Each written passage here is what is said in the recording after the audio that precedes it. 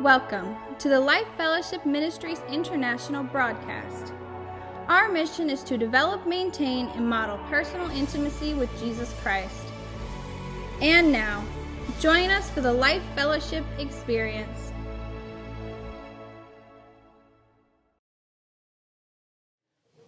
We've been talking about the plumb line. The plumb line is designed to ensure that the walls of a building are vertical. But also, not only is the plumb line important, but the cornerstone, which is normally the first stone that's laid in a foundation of a home or a building, because the basis of the entire building is based on that cornerstone.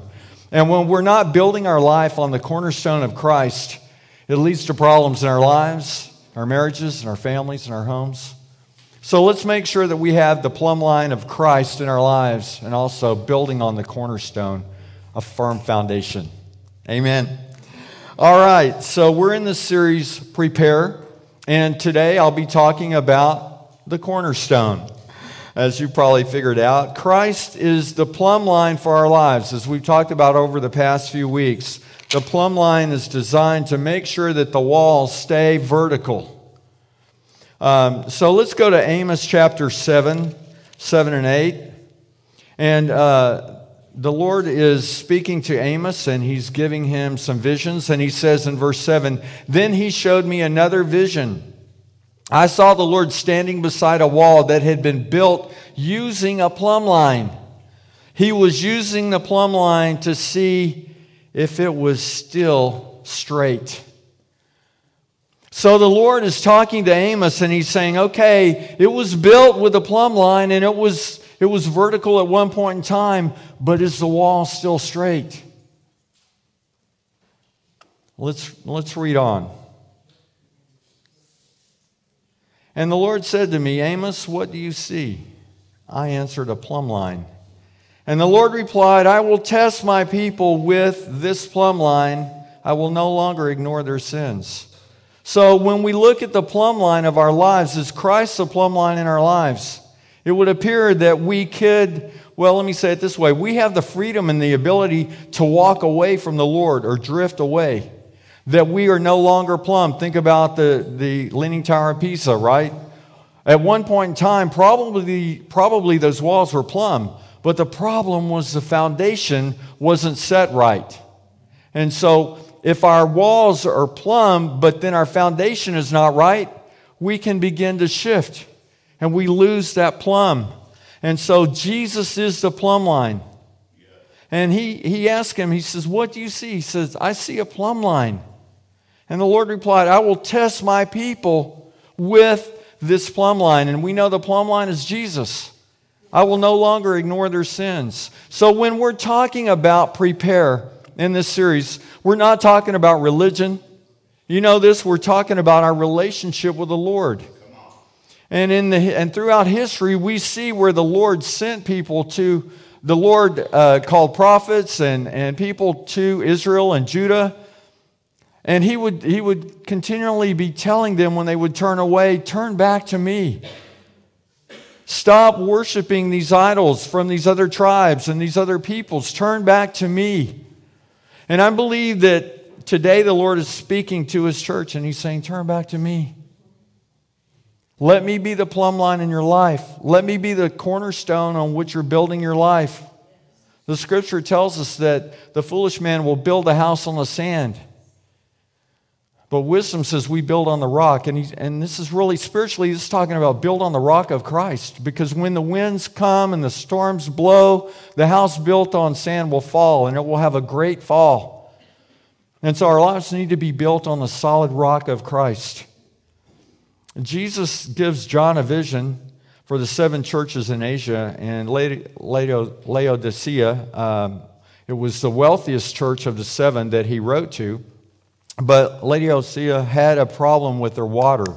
And so they had aqueducts built, and they would bring water in from hot springs. But by the time it got to the people, it was no longer hot, and it wasn't refreshingly cool. It was lukewarm.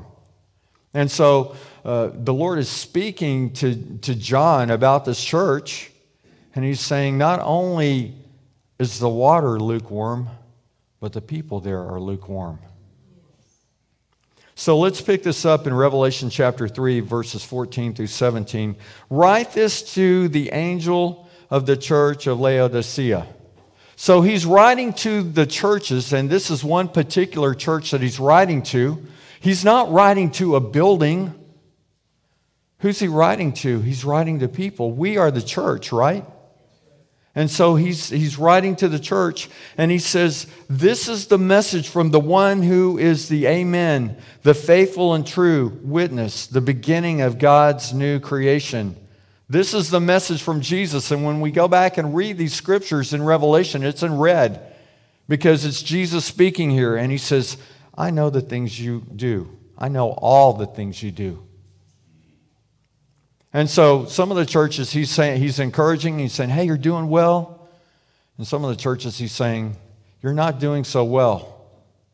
But let's read on. He says, I know all the things you do, that you are neither hot nor cold. I wish that you were one or the other.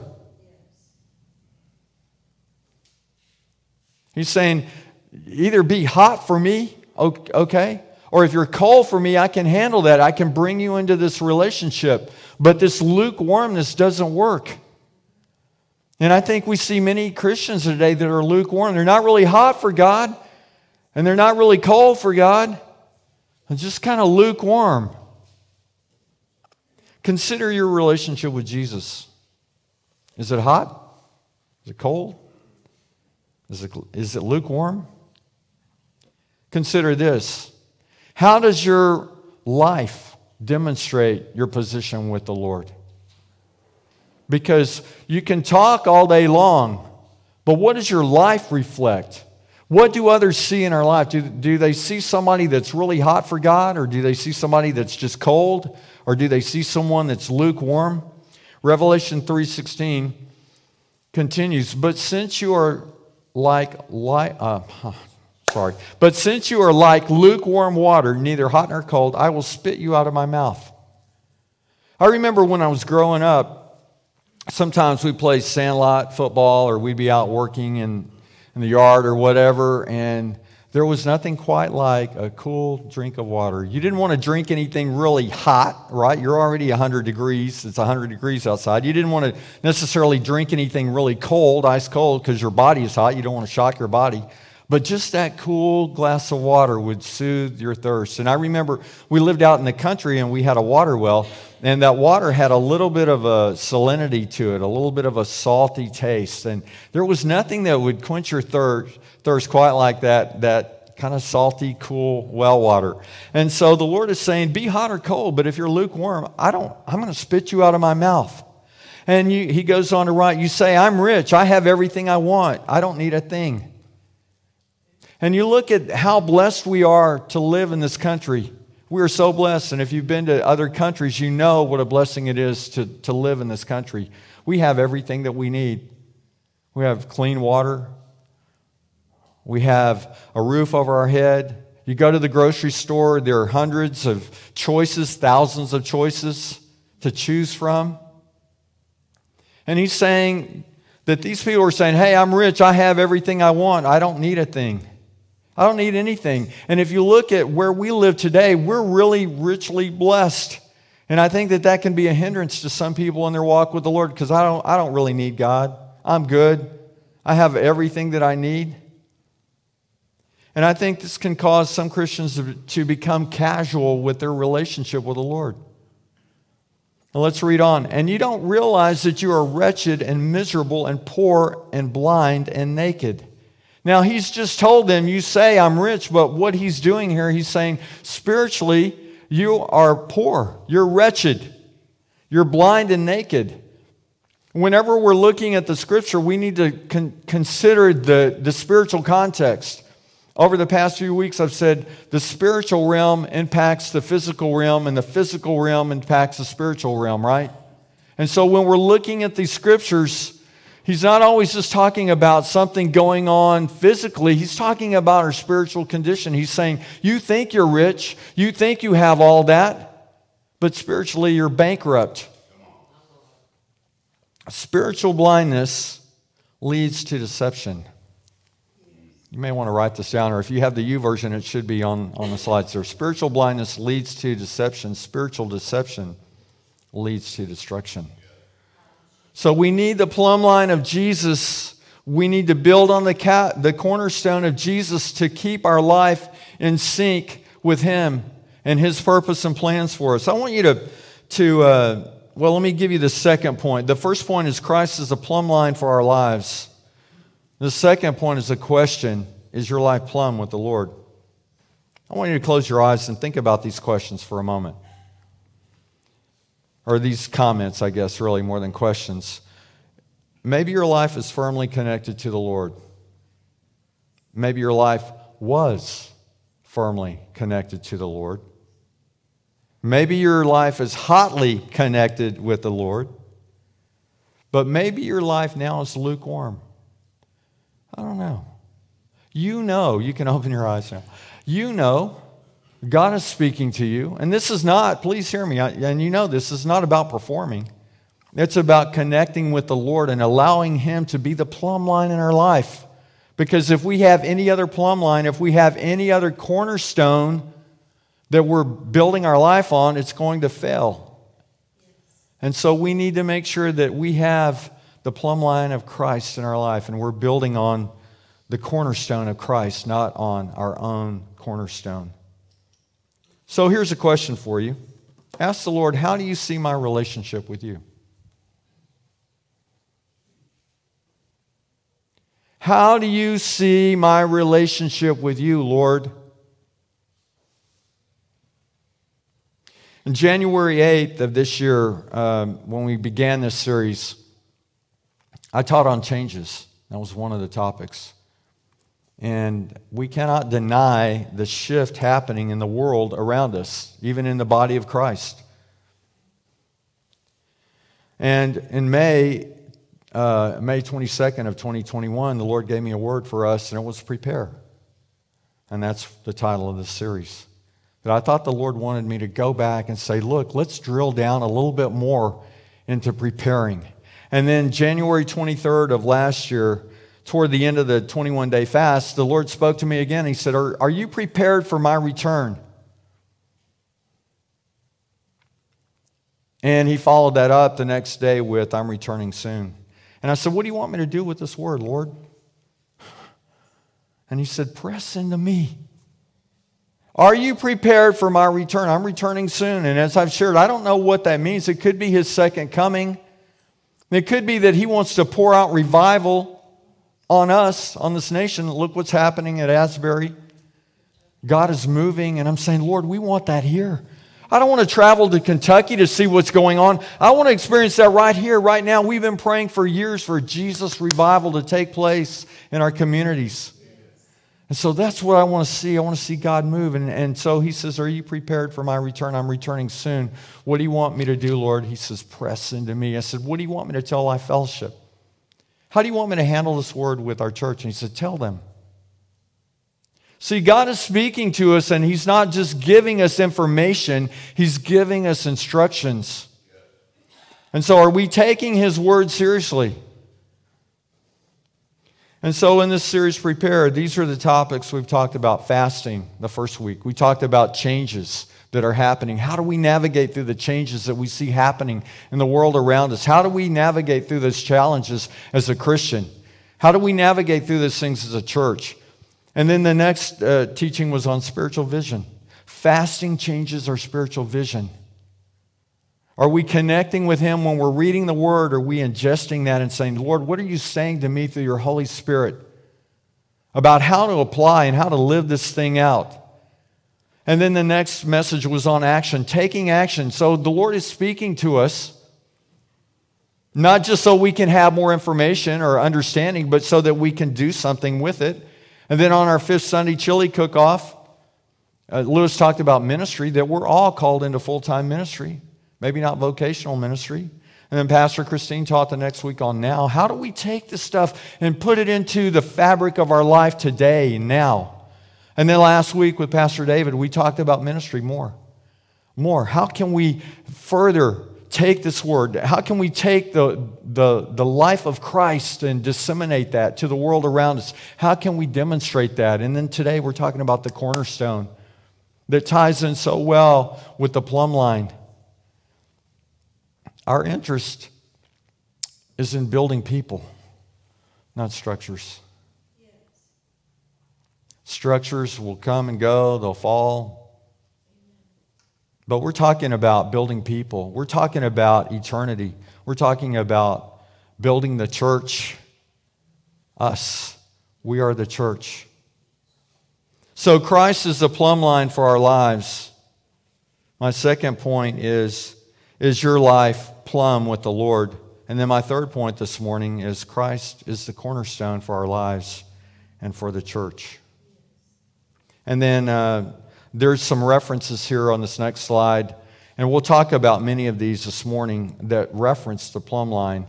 I think the only one that we'll not talk about is found in Romans 9 and 10, but you can go back and read that. In Psalm 118, it's written about God's eternal, unchanging love toward us and His security for us in this ever-changing world. And it's a prophetic word speaking about Jesus. So let's go to Psalm 118, 22 through 29. The stone that the builders rejected has now become the cornerstone. And in some versions it says the chief cornerstone. Because if you think about it, there were probably, if you have a building, it probably has 4 cornerstones or 4 corners to a building probably, right? But he's talking about the chief cornerstone. He's talking about the first one because the basis of, like I shared earlier, the basis of the entire building is based on that cornerstone because it determines where the other cornerstones are and where the building is. It determines the foundation. It is key. The stone that the builders rejected has now become the cornerstone. This is the Lord's doing, and it's wonderful to see. This is the day the Lord has made. We will rejoice and be glad in it. And so when the cornerstone came, when Jesus came, it was a good thing that the Lord had done. And rejoicing, praise and worship, I love it when you guys are just entering into worship, is a choice that we make. This is the day that you have made, Lord. I'm going to rejoice in it because you've given me another day with breath and life and the opportunity to see your beautiful creation and to have you work in my heart and life and see you move in miraculous ways and experience your love. The writer goes on to write, please, Lord, please save us. You know, he started off with the cornerstone, talking about the cornerstone. And now he's saying, please, Lord, please save us. Please, Lord, please give us success. And that's not success found on a worldly concept. It's success in having this relationship with Him because when we have Him, we have all that we need. He will provide. Seek first the kingdom and what? His righteousness. And all these things will be added unto you. Bless the one who comes in the name of the Lord. We bless you from the house of the Lord. So we're praising Jesus, the one who came to save, the cornerstone. And we bless you. So when we come on Sunday morning or life groups or whenever we're spending time with the Lord, we're blessing Him and we're thanking Him for life, for our forgiveness of all of our sins, that we can walk in this newness of life, this freedom. The Lord is God shining upon us. Take the sacrifice and bind it with cords to the altar. You are my God, and I will praise you. You are my God, and I will exalt you. Again, we see that these are things that we do. It's our choice to praise God and to exalt Him. Give thanks to the Lord, for He is good. His faithful love endures forever.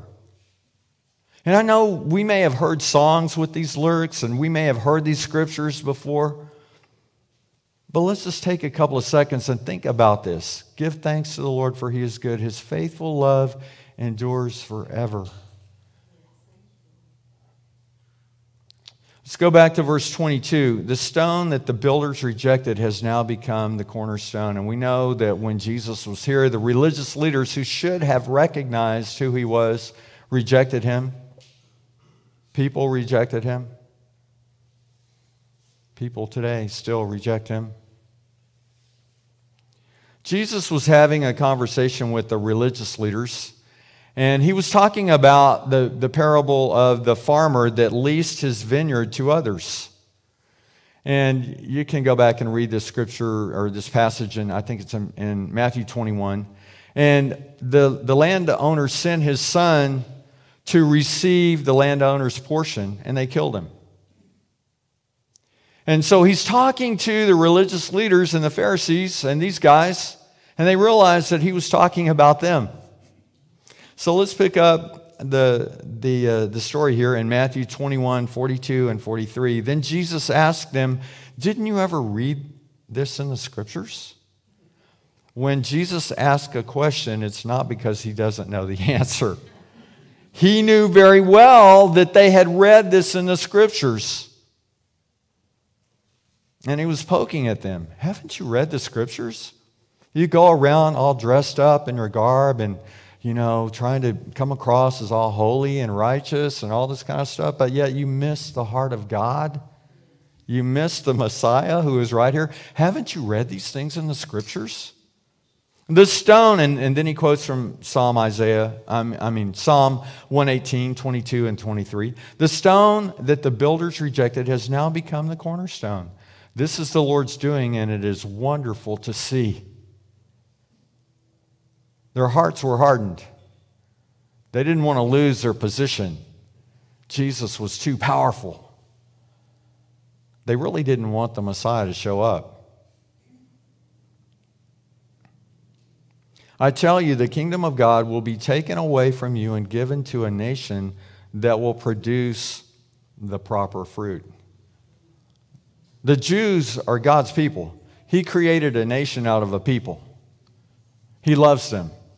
But the Jews, I think, had become arrogant, and they had become thinking that they were the only ones. They had access to God that nobody else did, and Jesus is saying, hey, there are others. It's not about your where you were born or any of that. It's not about your race. It's about your heart. And so we know that as Gentiles, as non-Jews, we're grafted into the body of Christ. We have access to him. We can have a relationship with him. And Jesus was trying to get them to have a relationship with him instead of being all caught up in the law and their rules and regulations and missing the point of the heart of God. In Isaiah is calling Israel back to God. Isaiah 28:16. We're talking about the plumb line, and we're talking specifically today about the cornerstone. Therefore, this is what the sovereign Lord says. Look, I'm placing a foundation stone in Jerusalem, a firm and tested stone. It is a precious cornerstone that is safe to build on. He's talking about Jesus. Hundreds of years before. He said, I'm placing a foundation stone in Jerusalem, a firm and tested stone. It is a precious cornerstone that is safe to build on. So we're talking about building on the cornerstone. We're talking about building on the rock, having a solid foundation in Christ. It is a precious cornerstone that is safe to build on. Whoever believes need never be shaken. In Ephesians, Paul writes to the church of Ephesus in Ephesians 2:19 and 20. So now you Gentiles are no longer strangers and foreigners. You are citizens along with all of God's holy people. You are members of God's family. We are members of God's family. When we accept Christ and we come into this relationship, you don't have to be a Jew. You don't have to jump through all those hoops. It's about coming into this relationship with Christ. He goes on to write, together we are his house, built on the foundation of the apostles and the prophets, and the cornerstone is Christ Jesus himself. So we know that the prophets brought the word, the apostles brought the word, Jesus is the word. And our foundation is built on him, on Christ. Let's go to 1 Peter 2, 4 through 7. You are coming to Christ, who is the living cornerstone of God's temple. He was rejected by people, but he was chosen by God for great honor. We are coming to Christ. We're growing in our relationship, right? And coming to Christ, this term means approaching, occupying our life with Christ. We are coming to Christ, who is the living cornerstone. He's alive. He was rejected by the people, but he's chosen by God for great honor. And you are living stones that God is building into his spiritual temple.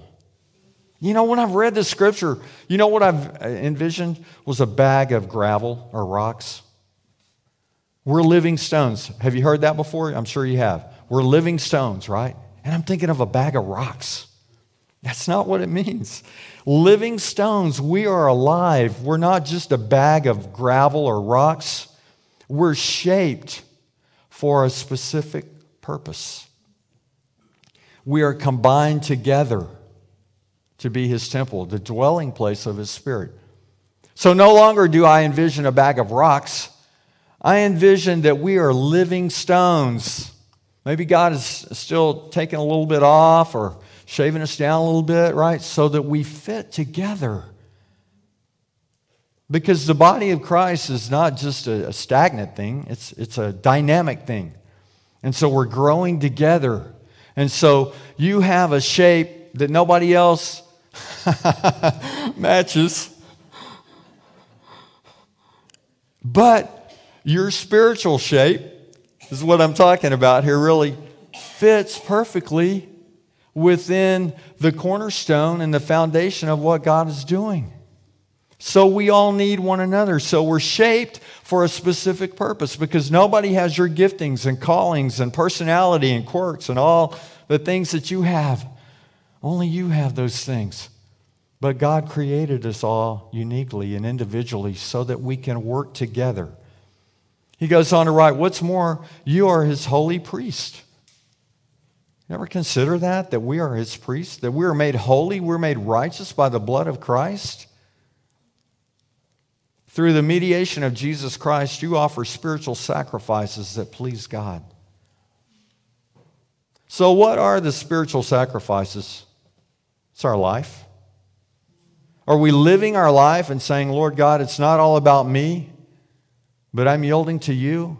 I'm allowing you to shave off and shape me a little bit to be the living stone, not a dead stone, but a living stone.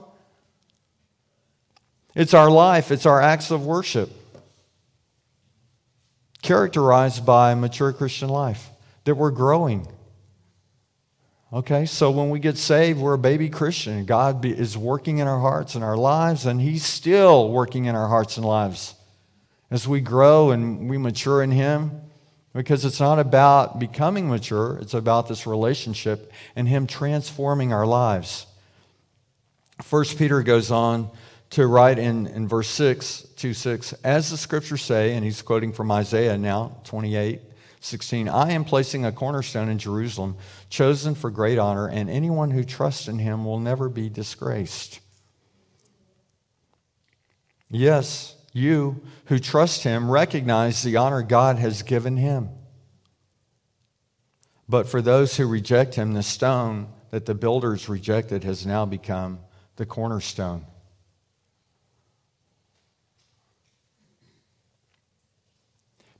You know, we see that the disciples, they walked with Jesus, they lived with Jesus, and still they had problems understanding sometimes the depth of what Jesus was trying to teach them. But we have the Old Testament, we have the New Testament, we have the Holy Spirit to lead us and guide us into all truth.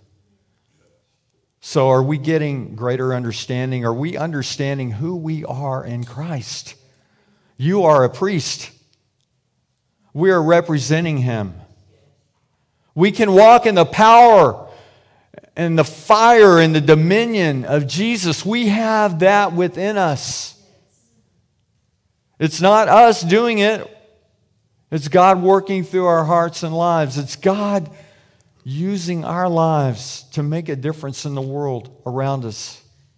So when we pray for someone and they get healed, it's not us, it's God. But He's partnering with us. He's using us to go and pray for people. He uses us to encourage people. He uses us to reach out in love to other people. Those that don't know that God really loves them. Well, God can't love me. Yes, He can. And yes, He does. And let me be a demonstration of that love for you. Peter prays for a man that had been lame for 40 years, and the man gets healed. Then Peter and John were reprimanded by the religious leaders. You know, Jesus healed somebody on the Sabbath, and they want to kill him. Oh, you healed on the Sabbath. Acts 4:11 through 12. For Jesus is the one referred to in the Scriptures where it says, the stone that you builders rejected has now become the cornerstone. Let us not be like the religious leaders that rejected Christ, but let us receive in fullness everything that He has for us. He goes on to write, there is salvation in no one else. God has given no other name under heaven by which we must be saved. Bam. There it is. Drop the mic. That's it. There's no other name by which we must be saved other than Jesus, the cornerstone. So Christ is the plumb line for our lives. Are we taking out the spiritual plumb line on occasion and saying, hey, is my wall still straight? Or is my foundation off a little bit? Is my wall leaning? Have I begin to compromise some things in my life? The great news is that if we have, we can always come back. He's got the plumb line. He is the plumb line.